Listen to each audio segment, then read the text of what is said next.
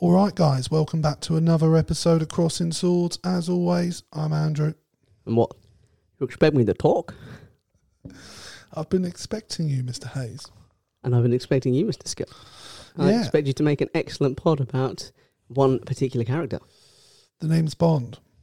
James Bond. That's right. Today, guys, we're talking about James Bond. The films, just to be clear. Yeah, the films. Obviously, with the nobody got time for reading, son? Well, as of time of recording, it's already out for release. The last Daniel Craig outing as James Bond, and it's called Another Day to Die. No Time to Die. No Time close. to Die. So close. There's a lot of Bond films, Jake. I mean, I've got a list. Yeah, so we just thought it was a good opportunity to go over the films with the release, just sort of see if we can get some viewership off of the popularity of the current release. Milk that bad boy like nobody's watching. Yeah. Or like everybody's watching, hopefully. And as everyone know, me and Jake like to have it seems to be a growing tradition in this podcast of we'll discuss what we want to discuss and how we want to discuss it, and then we come at it from two completely different ways. Our pod and is sort of results. It's sort of like the technical in Bake Off. So it's like we've set it up. So it's like same ingredients, same equipment, and yet somehow we both come up with completely different dishes. But I don't think we're that far off today. No, obviously not. Considering we have both focused on James Bond, I decided. Oh, how good would that be? We're doing an episode of James Bond. I'm like, oh, James Bond. Oh, I thought we were doing World Snooker Champion Nigel Bond. Well, it could have. This is going to be a different episode. Yeah, well, I don't think there's enough to talk about with Nigel Bond. I don't want to disparage. I don't think he's won anything either, to be honest. So enough delay. I decided to limit it to Daniel Craig and his movies, and Jake decided to go off script and go, no, I'm just doing all of them. I'll tell you why. Because unlike you, when we do an episode or something, I've watched the things. I've read the things. Look. I've watched the things. To be honest, my parents were never massive Bond fans. I got to see the Pierce Brosnan ones growing up, but obviously everything before that was before I was born, pretty much, and so I've not really. So was The War. Have you ever heard of that? I have, but I would imagine the death of millions of people across the world is more impactful than Bond films back then. It is like my favourite quiz show cliche as we go, oh, that's a bit before my time, that Bradley. And like, well, so was King Henry VIII, but I presume you've heard of him. Yeah, but that's because the man decided to indoctrinate us as children into talking about Henry VIII rather than about the oppression of our people. I'm just saying it's a favourite trope. Yeah, I'm just saying this is a modern patriarchy trying to keep the man down. Do you know what I mean? Yeah. No, you fight the power. Do you know what? I just said words. I didn't believe anything coming out of my mouth. No, but I didn't call you on it. I backed you. Oh no, but I felt like it sort of it's fraudulent towards a situation. It's fraudulent. It's absolutely fraudulent. Much like this episode. Absolutely. And I sort of lost where I was, to be honest with you. I don't think it matters. Trying to defend I don't myself. think it ever matters on this pod. So basically I've only seen the Pierce Brosnan and Daniel Craig films, whereas Jake has seen all of the Bond films, apart from the new several one. times. Unless he's not the new one yet. And at time of recording, I'm planning to go see the new one this coming weekend. I would have seen it. Yeah, that's all right. I mean, I didn't want an invite anyway. Well, to be honest with you, mate, it's just me and my partner, and you two go for dates on your own, so I take her out on my own. Do you know what I mean? I mean, like twice we've been on a date. Like that's 2 more times than anyone else has been out on a like, date with what her do we get to? Like third base, and it's not even that big a deal. It was just the tip. It was honestly, we didn't kiss. So awkwardness aside, how do you want to start this? I enjoy it. Right. Well, do you know what? It's the straight look on his face as he's delivering it. It's almost convincing. Well, do you want to start? What do you want to start with? Films? Yeah, because I can go through. I'll go through from top to bottom. You're ranking all of them. I ranked all of them. Right, it got quite difficult. But I'll tell you this. I didn't mention Casino Royale, the 1967 version, the David Niven version. Okay. And I didn't do Never Say Never Again, both of which are non-Eon productions. Eon being the production company that makes. That was when Sean Connery fucked off. Sean Connery came back. He wanted more money. Yeah. I know all that. So I'm not doing that. So number 24, For Your Eyes Only, hugely forget. Also not doing No Time to Die. No shit. I'm not going to rank a film I haven't seen. I'm not big. I'm not going to come to this podcast and tell you about a film I've never watched. Frankly, that's not what I've done. I've not written about any film other than the ones I know. But, For Your Eyes Only, and I'll tell you what's the bottom, hugely forgettable.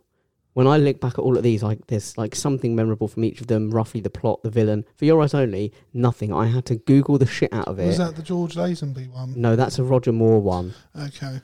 Hugely forgettable. Number 23, View to a Kill. Again, not that great. Christopher Walken as the villain, not good. Grace Jones in it. She was fine in there. Walken. Mr. Bond. Mr. Bond. So nice to see you. Yeah, not good. 22, Die Another Day. Let's face it, it was not a good film. Is that Brosnan? That's Brosnan's last outing where Madonna did the soundtrack. Halle Berry. Oh, no. And the guy Halle Berry's in it. That's all you need, man. He's North Korean, and then he has an explosion to his face, and then he's white, and it is like Bond gets away with a lot of silly shit, Berry, but bro, I'm not going for that. I'd never say it to her face. If I was on a date with her, I'd never be like, yeah, Die Another Day, not your strongest work, bro. Catwoman, let's talk about it. No, I'm sorry. No, anything with Halle Berry is worth a watch, in my opinion. Number 21. This could be controversial to a lot of people listening, and I really believe this. Live and Let Die. Okay. It's a really popular one, but that's the Paul McCartney and the Wings one, isn't it? Yeah, and this we'll come into this later when we rank the Bonds. Yeah, Paul McCartney and Wings. Oh, thank you. And we'll come back to this when we get into the ranking of the actual Bonds. But for me, I don't mind Bond being a bit silly in camp, but Roger Moore's era really went way too far in that direction for me. Well, so you'll notice as I said, I haven't seen the films. I remember from my childhood seeing bits of the Roger Moore ones before Pierce Brosnan, and I remember them. They were a bit like the Batman films were back then. It was very like pow and pachow. Yeah, hugely very camp, very silly, and it didn't interest me at all. Above that, From Russia with Love.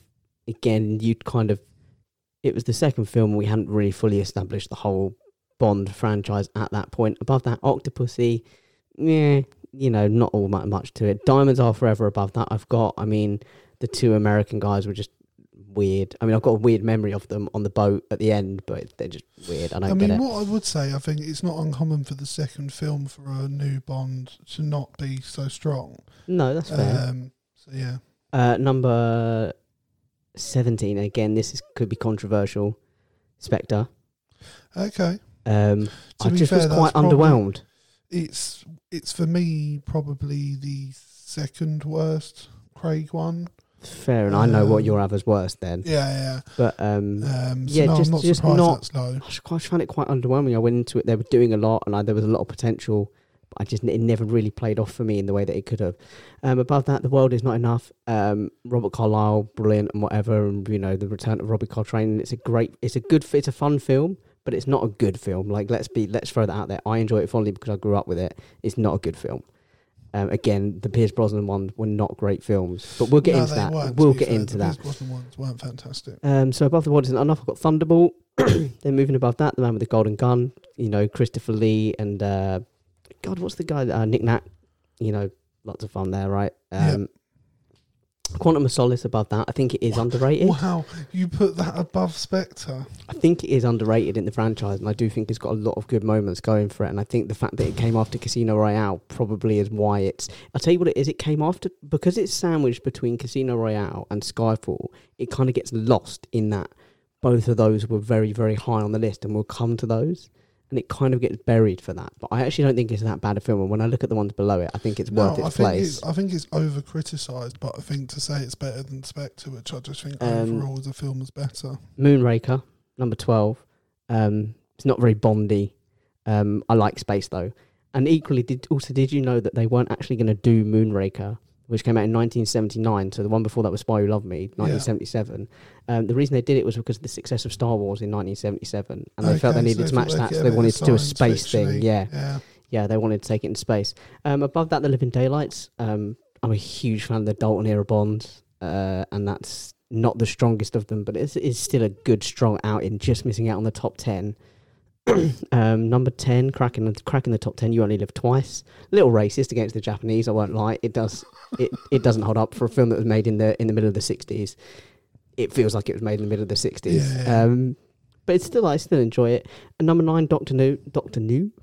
Very hard to do the first one, but I think it did justice, and it obviously kicked off the whole franchise. Yeah. Above that, Tomorrow Never Dies. I have quite a soft spot for it. That's one of the Brosnan ones. That's one of the Brosnan ones. Yeah, that's one of my favourite ones. Above that, The Spy Who Loved Me. I love Water, and I have this really, really, really vivid memory of being off from school and watching that with like a Robinson's Fruit Shoot, and just watching this, watching the fight in Egypt with him and Jaws, and it was really nice. Like, I just remember it fondly. Above The Spy Who Loved Me, number 6, Skyfall. Okay. Very personal account, but very action-packed. Lots of throwbacks to the first couple of films. And obviously you have them, a moment that I'm sure will come up, Judi Dench out, Ralph Fiennes in. She went out, she got a great swan song, and Ralph Fiennes was brilliant coming in. Well. I think they did it very well. Then you've got On Her Majesty's Secret Service, cracking the number 5. That was the George Lazenby one. Okay. I think it was an absolutely fantastic story, but I do think that it was unfortunate that he didn't get the greatest actor, and technically he wasn't even an actor when he got the role. No, he wasn't. He frauded his way into it, didn't he? But it's still a great story, and so for that it is up there. Number 4, Goldeneye. I really like Goldeneye. There's something about it. It was the first outing of Brosnan, and as you said, he was our Bond. Yeah, it was a good outing. I really liked it. Really fun, and you've got the whole, obviously, Sean Bean. A Man Who Dies Twice. Yeah, can't go wrong. There's not a film that bloke doesn't die in. And you've got Alan. What's his name? Is playing the Russian guy, with the pen and with the he's like the technical guy. Anyway, and she's fit as well. I can't reduce all the women to just. I'm not making a Bond film. I can't just reduce all the women to bodies. You're becoming more right wing, bro. I don't like it. Number 3, Goldfinger. Come on, you expect me to put that any lower on the list? Please. I can't judge it. It's Goldfinger. So it's a classic. Your word for Goldfinger was the first one that really set off Bond as it is. Yeah. So Goldfinger introduced the villain with a quirk, the Odd Job.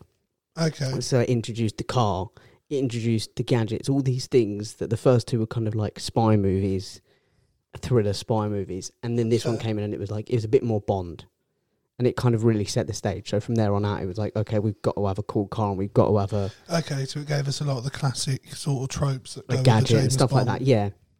Number 2, License to Kill.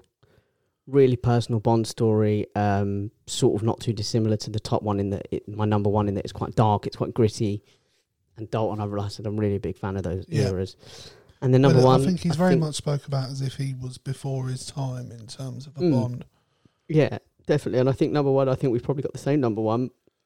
But Casino Royale, I think it was just... When I saw it, it was like, holy shit, that's everything Bond should be. And it felt like they got everything right in it, from the casting to the cinematography to the realism of the action, even the theme tunes banging. It was well polished, and it was. And we'll get into the moments later, but that opening, God, and that it's opening. Something we can talk about, because I feel like it shows for me that they had a plan and it was executed to perfection. Whereas I know for a fact, having watched a couple of documentaries recently, they didn't have that in some of the other films, which is hence why they weren't necessarily as good. Well, this is the first Bond as well that's had an arc. Yeah. From film 1 to film 5, whatever it is. Yeah, he's been on a journey. There is none of the others have an arc. They could be completely separate from each other. Yeah. I mean, we can even speculate as to how we might think it will, how it will end. And who we think could be. That's something we didn't discuss beforehand. Who could be, who our choices maybe for the next Bond? Yeah. You know who my outside shot is, has been for a few years. Is it Cillian Murphy? Fuck that guy. No, not fuck that guy. I like Cillian Murphy. No, it's Fassbender. Oh, okay. Yeah. Sorry. Yeah. Fassbender. Yeah, that's fair.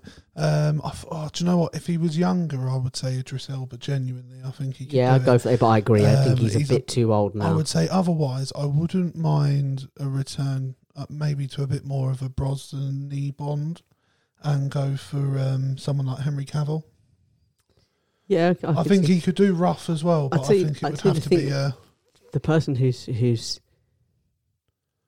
could do it, depending on the film, is someone like Tom Hiddleston. Because when you see him in The Night Manager, it's difficult. He's very, very good, but it depends on the film. Can he bulk up though? Because the thing is, I know for a fact when he when he got Thor, he went to be Thor, and I feel like they probably had the same fear we're having right now as to whether he can physically. Well, same thing you're having. I don't think he needs to look like a fucking demigod. He just needs to be in good shape. He needs to look like a demigod, but like Daniel Craig looks like you wouldn't fuck with him. Do you know what I mean? Whereas Tom Hiddleston, I feel like, you know, he's got a very punchable face, Tom Hiddleston, and I really like him. He's very polite.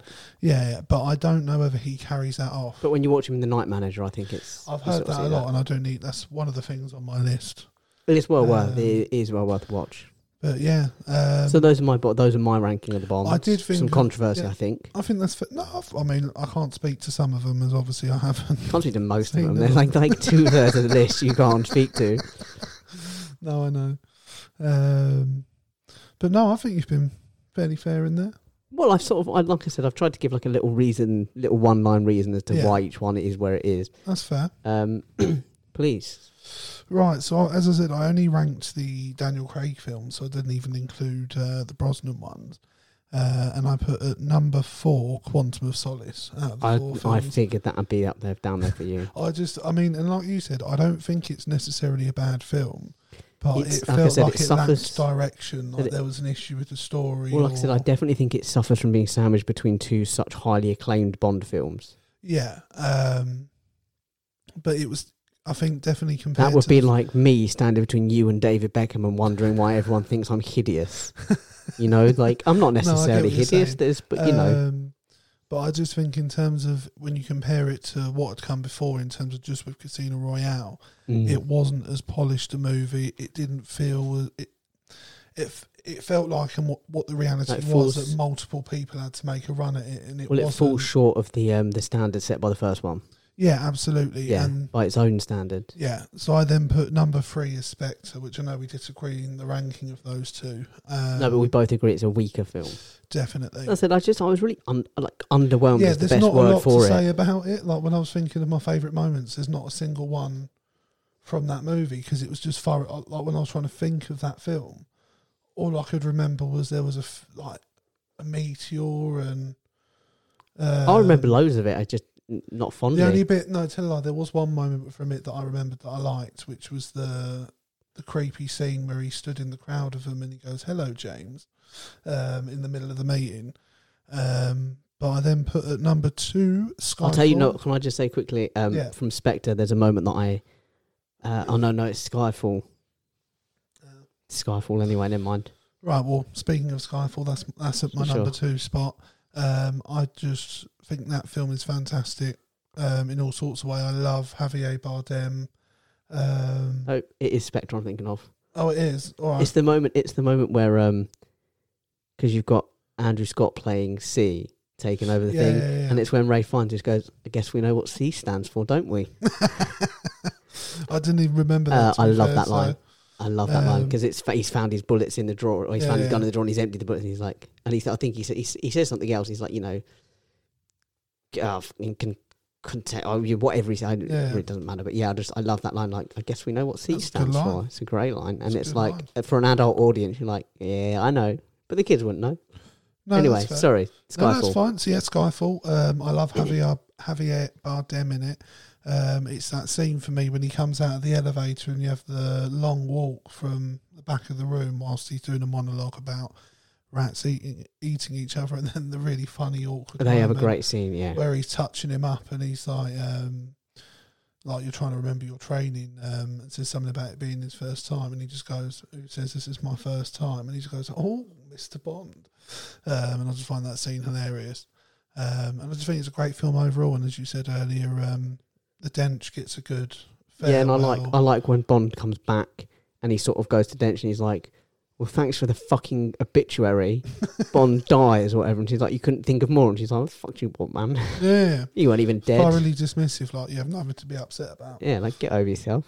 Yeah. Like I love their relationship was really shown in that.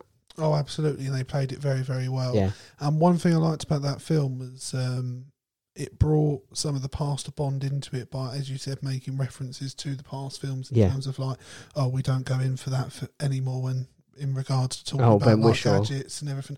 He's a great cue, by the way. When they introduced him, I was really unsure, but he was phenomenal. I can't wait to see him in the new one. The way they did it made it a very easy transition. It was a very... Because I'll tell you now, sort of... big shout Desmond Llewellyn played Q, the original Q, was great. Wasn't it John Cleese? Well, no, this is the thing. So Desmond Llewellyn played Q. John Cleese played R, who was like bid as his replacement. Oh, okay. I always thought he was Q. I always remember the scene where he comes into it. John, I think he might be Q in like The World Is Not Enough, but in Tomorrow Never Dies, I think it is. He comes into it. Oh, or it might be The World Is Not Enough. He comes into it anyway. And he says, and sort of Desmond Llewellyn and Pierce Brosnan have this great on-screen chemistry where Bond's a bit banterful, and Q knows that, and he's like, yeah, you know, I'll match you with the banter and whatever. And he's R in that film, and he comes into it, and he's like trapped his coat in the dorm. I'm like, fucking hell, it's like Roger Moore all over again, just going like over the top, silly comedy. Yeah. And I think always oh no, I'll get onto that later when we rank the Bonds. But yeah, it was one of those things where it was like, as John Cleese's character, take him or leave him, but Desmond Llewellyn, 100% take. So when they brought in Ben Whishaw, it was like those are big shoes to fill, and he filled them. He did his own take on it. Very good. Yeah, I think it was fantastic. So then I would say at number 1, I have put, same as you, Casino Royale. I just think from, as I said, same start reasons, to finish, I think, isn't it? It was it was what Bond could be. Yeah, I think it was when I watched it, because when you grow up watching the Pierce Brosnan ones, they're very... Well, I know the Daniel Craig ones are extreme in areas, but like those sort of Bonds were like ridiculous extreme, and you had the most wacky shit going on. Like I remember him having that pad in his hand, and he was steering his car around the parking lot. We'll get onto that because I love that and all of that sort of stuff. But it was all sort of you knew it was fantasy when you were watching it. And then I think I was obviously that bit older when the Daniel Craig ones came out. Yeah, I think I was about 13, 14 when yeah, and I actually remember being quite annoyed because I liked Pierce Brosnan, so I didn't understand why they were getting rid of him. But the point I was trying to make was when I started seeing the Daniel Craig ones, after seeing Casino Royale, as you said, it was just immediately you went, oh, well, that fits. I didn't know that's what I preferred, but now I've seen it, I do. Yeah. So no, I thought it was fantastic. And Daniel Craig, got hated on. Oh, yeah, absolutely. Blonde hair, blue eyes. Yeah. He can't be Bond. He can't physically, according to the books. I think Dalton is the most Bond-esque. Yeah. But yeah, when everyone was like, he can't be Bond, and then you watch the film, and it's like, fuck me, he is Bond. Never mind, he can be Bond. He is Bond. Look at him. He's the most realistic version. But the thing is, I think what that does is it does open Bond up to be sort of anything physically you want him to be. It's about how the character's portrayed, because I do wonder if they went back to a more, as I said, cheesy Bond, whether it would be as successful. Well, let's. I mean, unless you've got more to say, let's jump into perhaps ranking our Bonds. Okay. Well, I've actually not done a ranking for the Bonds because, as I said, I've only you've only done witnessed two. So. Well, let me sort of jump or use that as a jumping point to go into mine then. So I've got number 6, Roger Moore. Like I said, it's just too camp and silly for me. They kind of went a little bit camp is okay and good, but they kind of went all the way the other direction, and it was like, it's not for me. Number 5, George Lazenby. Man's not an actor. He did a fine job, but man's not an actor, and he was famously difficult to get on with. And he had one of the best storylines, and just not butchered it, but it was like, but it was wasted on him because he came in after Sean Connery as well. You can't think. I imagine if Sean Connery had that chance at that storyline, it's like fuck. But he didn't do a bad job. Number 4, Sean Connery, which is going to be controversial, but...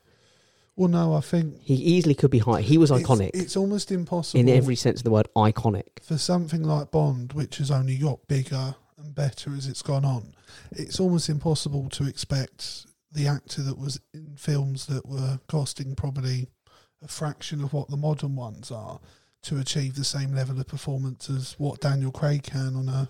I just think, just to be clear, Sean Connery could easily be higher because he is so good in it, and he's so suave, and he is a good actor as well. He's got a very suave, charismatic thing. Whereas, and I'll compare him to Daniel Craig when I get to Daniel Craig. But number 3, Timothy Dalton. I said very close to the books, very close to what he is in the books. He was very good on screen as as Bond, and he had. What really benefited from him, he did 2 films. They were both strong films. I think he really benefited from having great storylines. So he weren't successful, were they? Well, this is but I think critically he didn't have a bad film. No. Like I said, Living Daylights was like decent. Yeah. But License to Kill was phenomenal, and he didn't have a bad film. So that really works in his favour compared to number 2, Pierce Brosnan. He's my Bond. Yeah. He was great as Bond, and I'm not just saying that because he's my Bond, but he was really let down by his films. He was a great Bond in bang average films. He could have probably got away with doing a rougher portrayal of Bond. If he was playing one of the screenplays from the Craig era, yeah, obviously it would have come different on screen because he is a different actor. I think but he would have been fine in it. He would have been great in it, and he would have really benefited from that. I would agree with that. But he was just let down massively by the films that he was in. Well, it was what the studio wanted to do at the time, wasn't it? And then number one, Daniel Craig, like I said, I think the thing that I love about him that he plays when he plays it is all the charm and the thing. He plays a man who's got his walls up high, and have been up for a long time. And he plays it like he hates the fact that his walls are up high, but he accepts that's the way it is. Yeah. That's the way it's got to be for me to do what I do. And what I do is the only thing I know how to do. Yeah. It's all I can do. So the walls have got to stay high. Yeah, you see little moments of vulnerability, but they're really hidden behind walls. Yeah, and everything he does, everything he does, from the charming the women to doing all that, it's all a tool. It's all a tool to achieve the goal. And he knows that. No, I agree. And I think one thing I've liked about the Daniel Craig films is if you watch the first one and then the most recent, he's aged as well, and you see it on his face. And it was a huge part of the storyline in Spectre and Skyfall and as well. Skyfall. And I feel like, and I presume this one, by not trying to cover that up, it shows his vulnerability in a different way, doesn't it? Because like if you go back and watch a Roger Moore one, there wasn't a grey hair in that man's head. Do you know what I mean? It was though he did age. But they tried to cover it up. Do you know what I mean? Whereas it feels like with the Daniel Craig ones, the more he was physically less able, or at least appeared to be less able, the better that was. Yeah. And I feel like that definitely added a layer to his stories. Yeah, I think I'd go for that. But yeah, so I completely agree. He's by far and away. Yeah, I mean, he went, and Moore as well. Moore did it. I mean, Bond, technically Craig's been, in terms of time span, Craig's been doing it the longest. So the fact that they played into it, they did. But obviously there was huge gaps between the films, whereas Roger Moore, first one 1971, last one 1983. Oh, wow. So technically it was only 12 years, but they were pumping them out one a year, one every other year. Hence why probably the quality of his films weren't as... Yeah, equally there's that too. Right, I mean, I don't know what else you want to discuss. I've got three things, I've got three sort of like lists. I've done, I picked three of my favourite moments. And the way I did that, and I told Jake, was literally I just picked the first three that came to my head, because in my head that was like, those are the shower ones scene. That stand out. No, not the shower scene with Tart. I mean, that wouldn't be a bad shout, the one with Vesper when she's crying in the shower, and he comes and joins her. And apparently that was improvised, or Daniel Craig changed it. No, what I like is something like not even improvised. One day she just cried on the set. And they were like, roll the cameras. Roll the cameras. Well, no, by improvised, and it was slightly in a sense, but Daniel Craig changed it on the day. Yeah.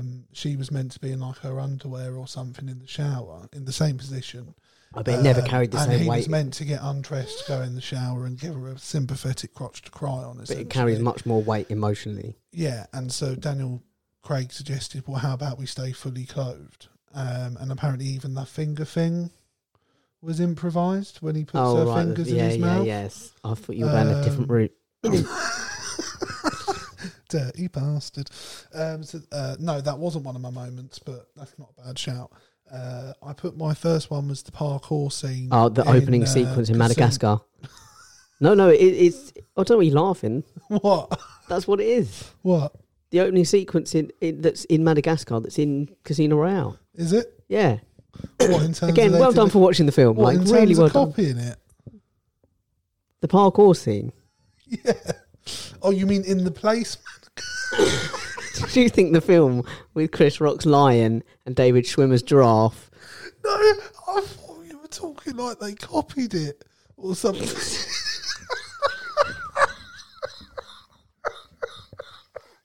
No, I meant it's set in the country Madagascar. Yes. Yeah. It's one of the... It's honestly, it's the single strongest openers from any film, let alone the Bond. Sorry, folks, I'm dying. Jake can pad for a second while I have a sip of water. Yeah, I mean, if you want to picture Chris Rock running through a construction site while David Schwimmer scrambles behind him. Dude, Ben Stiller. Do you know what? It was the seriousness in your face when you looked at me and went, "Is it Madagascar?" And I was like, what? And then you started laughing, and I was like, now I know. I was like, why are you laughing? You were saying that like Madagascar had done a copy version at the start of the film. Yeah, I'm with you now. No, that's not what I was saying at all. It's the strongest opener for just about any film, let alone Bond. It's phenomenal.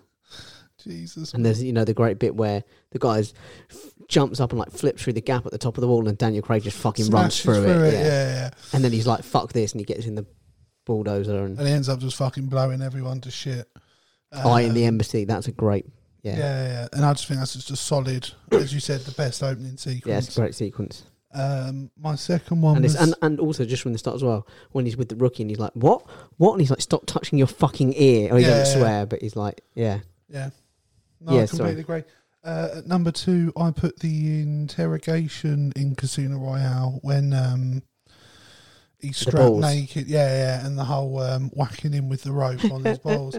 And he's like, "I've got an itch down there, would you mind?" I'm going to tell the world you died scratching my balls. Yeah. Yeah, it's great. So yeah, that's my second favourite. Yep.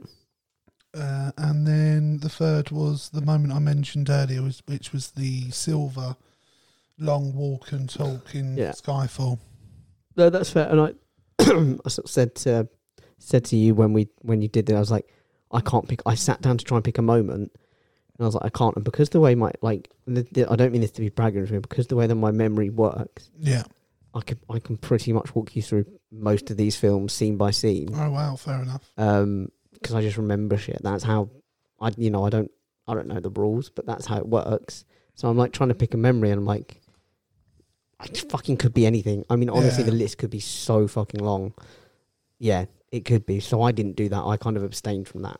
That's fair. But there are some great. And then I just added some memorable moments. Also, I think one of the most we've got to mention moments. You've got to mention the most iconic moment in Bond history, and we sort of referenced it at the start. Tied to the table, laser between his legs. Do you expect me to talk? Copied so no, Mr. Bond. Times. I expect you to die.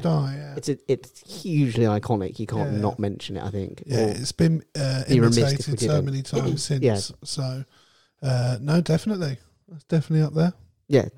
Sorry, what else have you got? I put M's death. I thought the way they did it was brilliant. Yeah. I then put the new Q in terms of just that scene. I love the way they handled it. In terms of like just James being completely befuddled that this teenager was. Yeah, I'm sorry, I'm waiting for the quartermaster. He's like, I am the quartermaster. He's like, you must be joking. And he gets up to you've still got spots. Then I put the shave scene in Skyfall. Okay, yeah, fair enough. I just thought it was. I remember watching it in the cinema and thinking, "Oh shit, is she going to cut his throat?" Like genuinely. Well, she had to practice on balloons. Yeah, I know. I've seen that on Graham Norton. I then put the opening scene from Spectre, The Day of the Dead. Yeah. I just thought that was a very well done sequence, and I had even more respect for it when I found out Daniel Craig did that with one of his legs basically completely destroyed. I think most of the opening sequence from Bond, generally, they're pretty strong. I mean, they're done very well. When we were introduced to Pierce Brosnan, and he does the bungee jump off the dam. Yeah. And then he pops up in the thing. He's like, "Got a light," and all that. And like, it's just a great, straight away we know. And then he knocks him out, and he's like, "Smoking's bad for your health," and all that. And you're like, "Okay, great away. We've got a quippy Bond. Yeah, you're introduced straight away to him." I know definitely Daniel Craig's had his moments with the quippiness, but I don't think that's what his one relies on as much, is it? No, God no. But the thing I like about Craig, again, that really kind of sells me to him is, when he does the quips, he's really doing them for himself. Oh, you really get the sense that he's amused by his own quips. Yeah. Even if the other person thinks he's just a dick. Whereas with some of the other ones, you feel like they're doing a quip because they've got to say something in that moment or whatever. With Craig, like, I'm doing it for me. Yeah. Fuck you guys, I saw a chance and I took it. And another, obviously another moment I mentioned earlier, which was the Blofeld, "Hello James" moment in the meeting. Those were just the ones I picked, sort of, as I said, the first ones that came to my head. Yeah, so. Fair. I know. Let me ask you this, because I've got, like I said, I've got three more lists. Let me ask you this: do you buy into the theory that James Bond is a an alias that's given along with 007. So the name and all the backstory and stuff. So the whole this character James Bond who grew up in this way and did that, that's not real. That's all part of the 007 thing. I personally say no. Do you like it as a theory? I think it's a good idea to support the different faces in terms and keep continuity. It would make sense for us as the viewer, but in terms of if you thought about the fact he works in the intelligence world, they would know. Oh, no, but we've met another. There's another guy. I know the worst. This is another one of the things that I really love about Casino Royale is that in these films you're like, oh, world's best spy literally introduces himself everywhere he goes, and then in Casino Royale they address that. So when he goes to check in and he's like, my name's Bond, James Bond, and they're like, what the fuck are you doing? He's like, look, he already knows who I am. Okay, and he's letting me play. Yeah, and I just think it doesn't make sense in the world James Bond lives in, but I sort of feel like they addressed it in Skyfall by giving us more of a backstory to James Bond. Yeah, it kind of kills the theory. I just wanted to float. I just feel like they exist in completely different. Each Bond in a different. Think of it a bit like Spider-Man, I guess. So just a different version of it. Just wanted to float it out there. No, I think that's completely fair. I think they sort of had to clarify it with the Craig films because he's such a different Bond to the other Bonds. You sort of feel like you need an explanation as to why he's messed up and damaged. Yeah, I mean, I get equally. I think anyone in that game in the films. Well, I think that's correct in the Craig films because of the way they portray it. Yeah, but I don't think it's ever a heavy thing in any of the other films. No, only in the Craig verse. Yeah, that killing had any toll on Bond whatsoever. It was very much a they're dead sort of thing. Whereas with Craig, especially in some of the films, you felt like every death took a toll at times. And I feel like I think it's just a completely different thing. Yeah, fair. Like I said, I've got 3 more lists. If you want me to pick one of them at random, well, you can pick one. Oh, you go for it, mate. You can point at one of them. Themes. Well, I've done top 10 theme songs. Fair enough.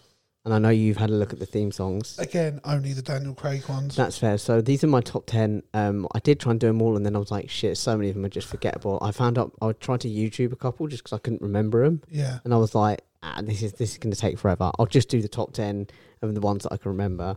I actually came up with a list of 9, and I was like, 10 feels like a rounder number. I'll try and pick one. I'll stick to 10. So it feels like you've made enough effort for it to count. So number 10, Nancy Sinatra, You Only Live Twice, the theme song to the film with the same name. Yep. And the reason it's on the list is it's sampled by Robbie Williams in Millennium. In Millennium, you know that da da da da da da da da da da da da da. So that's You Only Live Twice. So I feel like that's worthy of a place on the top 10. Yeah. Okay. Number 9. Jack White and Alicia Keys, Another Way to Die, Quantum of Solace. How did that even make the top 10, I like it. I'll tell you. The first time I heard it, I thought this is shit. Nothing against either artist. I like both of them, but no. First time I heard it, I thought it was shit. It is shit. And by the 4th or 5th time, I was like, I like it. It's grown on me. Yeah, but the thing is, you have no choice because you're going to have to hear it every time you ever watch that film. Well, you can skip it. Oh, yeah, I guess so, but... Sound like a man who never discovered fast forward function on his DVD player or his VHS. You're still going to hear at least a tiny bit of it every time, and then you're going to get angry because such a shit song. No, you're going to get angry. I like it. Yeah, I don't know why. I think you forced yourself to like it. I think you convinced yourself it's okay. Number 8, I like it. I like it. As I say, made number 9. Number 8, Carly Simon, Nobody Does It Better. Theme song from The Spy Who Loved Me. Okay. Is that Nobody Does? That's the one. And you see, that actually a theme song to James Bond? Yeah, and this is the thing. So this was the first one since Dr. No that didn't take the name of the film. And that's because there's a couple since then, but Spy Who Loved Me, Nobody Does It Better, and that's exactly it, because straight away you were able to sing it. And it's actually not a bad song. Yeah, I like Carly Simon. I'll throw it out there. I had no idea it was... Did you not? A Bond theme tune. No. And I think you're now knowing that. I think you can see it's a place on the list. Yeah, that's fair. I like you said. I could call upon it. Number 7, another one again. You'll work your way up. Quite a few of them, just because they're recognisable as well, and recognisable because they're good because people sing them. So number 7, Shirley Bassey, Diamonds Are Forever, from the film with the same name. Okay. You know that Diamonds Are Forever. You know all that shit. So I think it's shit. To be honest, no. It's not. Listen, it didn't crack the top 5. Let's throw it out there. It wouldn't have cracked the top 10 with me if I'd have known it. Number 6, this could be controversial, but I think it's definitely a place on the list. Paul McCartney and Wings, Live and Let Die, for a movie in the same Decent name. one. Decent good, song. Good song, very recognisable. Dun, dun, dun. And when it just gets da da da da da da da da, you know, yeah, it's a tune. Number 5. Plus, I like Paul McCartney. He seems like a nice bloke. You get, when you look at their solo careers, you kind of realise the beauty of McCartney Lennon is that, and they both can do the other one, both can do both of it, but generally speaking, John Lennon did really good lyrics. He was a fantastic lyricist. He's really emotional, political, really in there. You get things like Jealous Guy, Imagine, whereas War Paul is McCartney's Over. a bit more traditional. Paul McCartney is melody. Yeah. Paul McCartney he can just write good catchy pop songs. So you put them two together, Working Class Hero and that, you put them together and it's like you get the Beatles. A bit like us, mate. As you said, you put us together and you get magic. You do get magic. Yeah. And then obviously, we're not going to get into the Beatles, but you get to someone like George Harrison, who's a great songwriter in his own right, tucked away because of it. But number 5, Adele, Skyfall. It's a good tune. Solid. It's I really like it. Number 4, and this is where really hope you haven't put one of the Craig ones. I think you have above I think I have put one of these. If it's the one that can't even be performed live, then I won't be happy.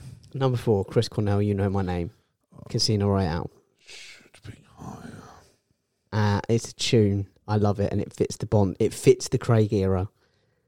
Number 3, Goldfinger, Shirley Bassey. It's iconic. It is iconic. I don't care what you think, what you say. It's absolutely iconic. And again, it kind of... swear to God, if Sam Smith is higher than this, I'm going to lose. Number 2, Sam Smith, The Writings on the Wall from Spectre. I really like that song. I really like it. Go fuck yourself. I like it. No, it's not a bad song. It's just above fucking You Know My Name. You're a cunt. I love this. We so rarely disagree. Oh, that's made me feel violent. Number 1, and I will not take anything on this. No one is moving this off the top spot. I will fight you on it. Number 1 is John Barry, the Bond theme. To be honest, at this, what the dum dum dum. Oh yeah, that's fine. I'll concede that. I don't really. But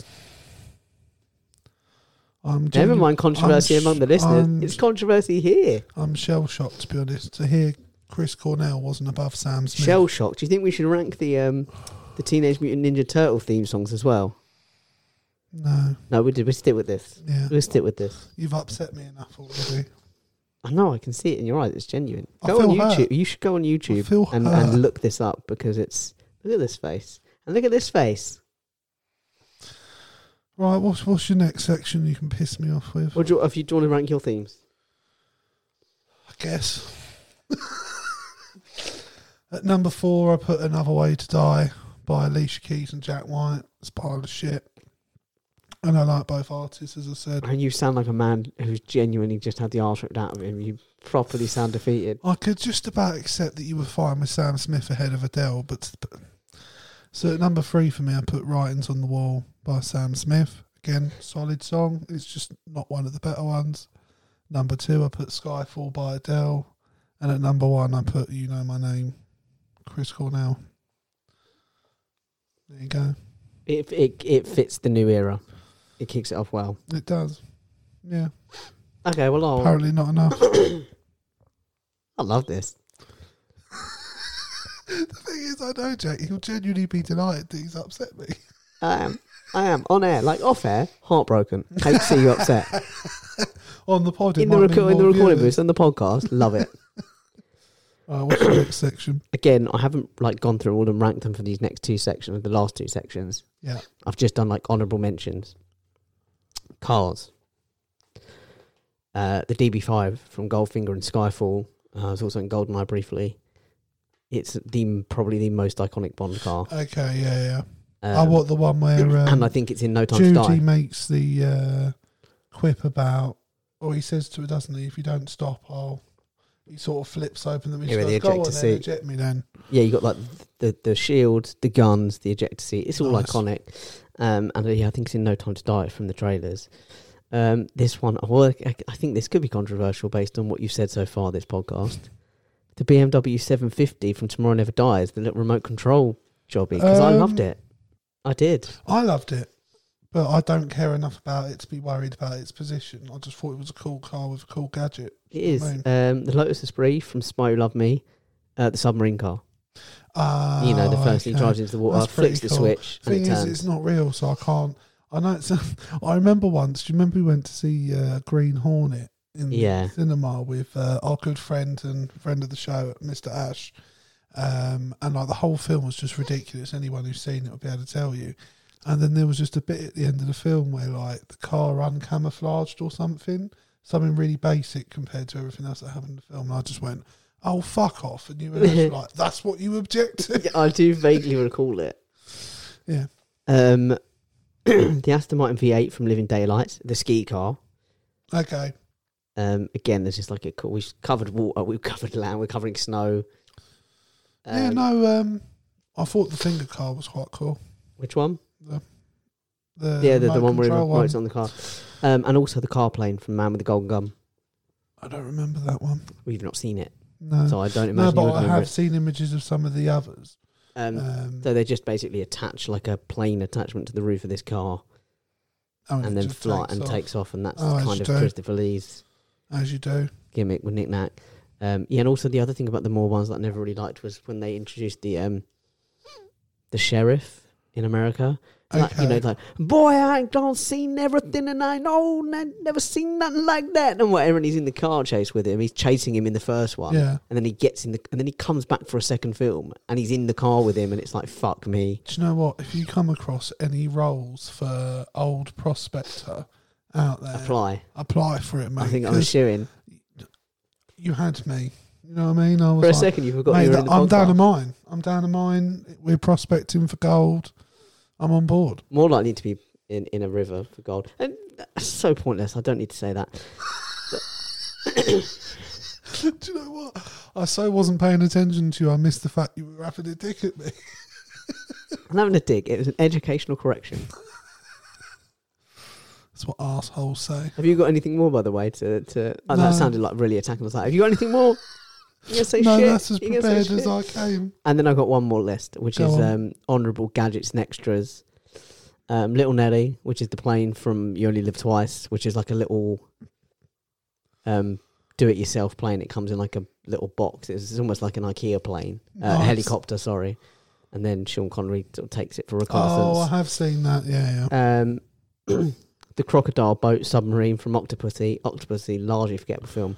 Also, do you know, by the way, how did they get away with calling the film Octopussy? Well, there's an interesting thing with Octopussy. When John Barry, because John Barry's had a hand in writing most of the themes up to a certain point, when he sat down to write Octopussy, straight off the bat, he was like, okay, so the theme's not going to have the same name as the movie because there's no way I can write a song called Octopussy. I thought that was a cool one. I've got to remember that. The phone from Tomorrow Never Dies, you know, when he like gets the guy to push the button and electrocute himself, and he drives his car with it. Yeah. Any of the watches really, but in particular I've got the laser watch from GoldenEye. That's pretty cool. Of the watches really, they're all quite cool watches. Yeah. And then I've got Odd Job's hat, Goldfinger. Isn't that the one that slices people's heads off? It's iconic, absolutely iconic. Yeah. And I've got the poison shoe knife from Russia with Love, which is always a cool one. Nice. So she like flicks out and flicks her shoe, and a little knife comes out, and it's got like poison on the blade, and just a little scratch, and they're dead. It's just a cool gadget extra. Nice. And that's it. That's all my Bond. Well, I think we've... we've certainly stirred the pot. There's some shit to think about. So, guys, as always, let us know what you think of what we've said, whether you agree, disagree, whether you think Jake has blasphemed. Screwed the pooch. He's blasphemed or not. And as always, guys, you know where to find us. But, Jake, tell them anyway. You can find us at Facebook by searching Crossing Swords. You can find us on YouTube by searching Crossing Swords and the name of the episode. If you can't find the name of the episode, head over to our Facebook, or head over to our Twitter, which is @SwordsCrossing, or head over to our Instagram, which is @CrossingSwords_podcast. That's correct. That's all there. Equally, if you want to talk to us, you can find us on any of those socials or by mail at crossingswords19@gmail.com. What?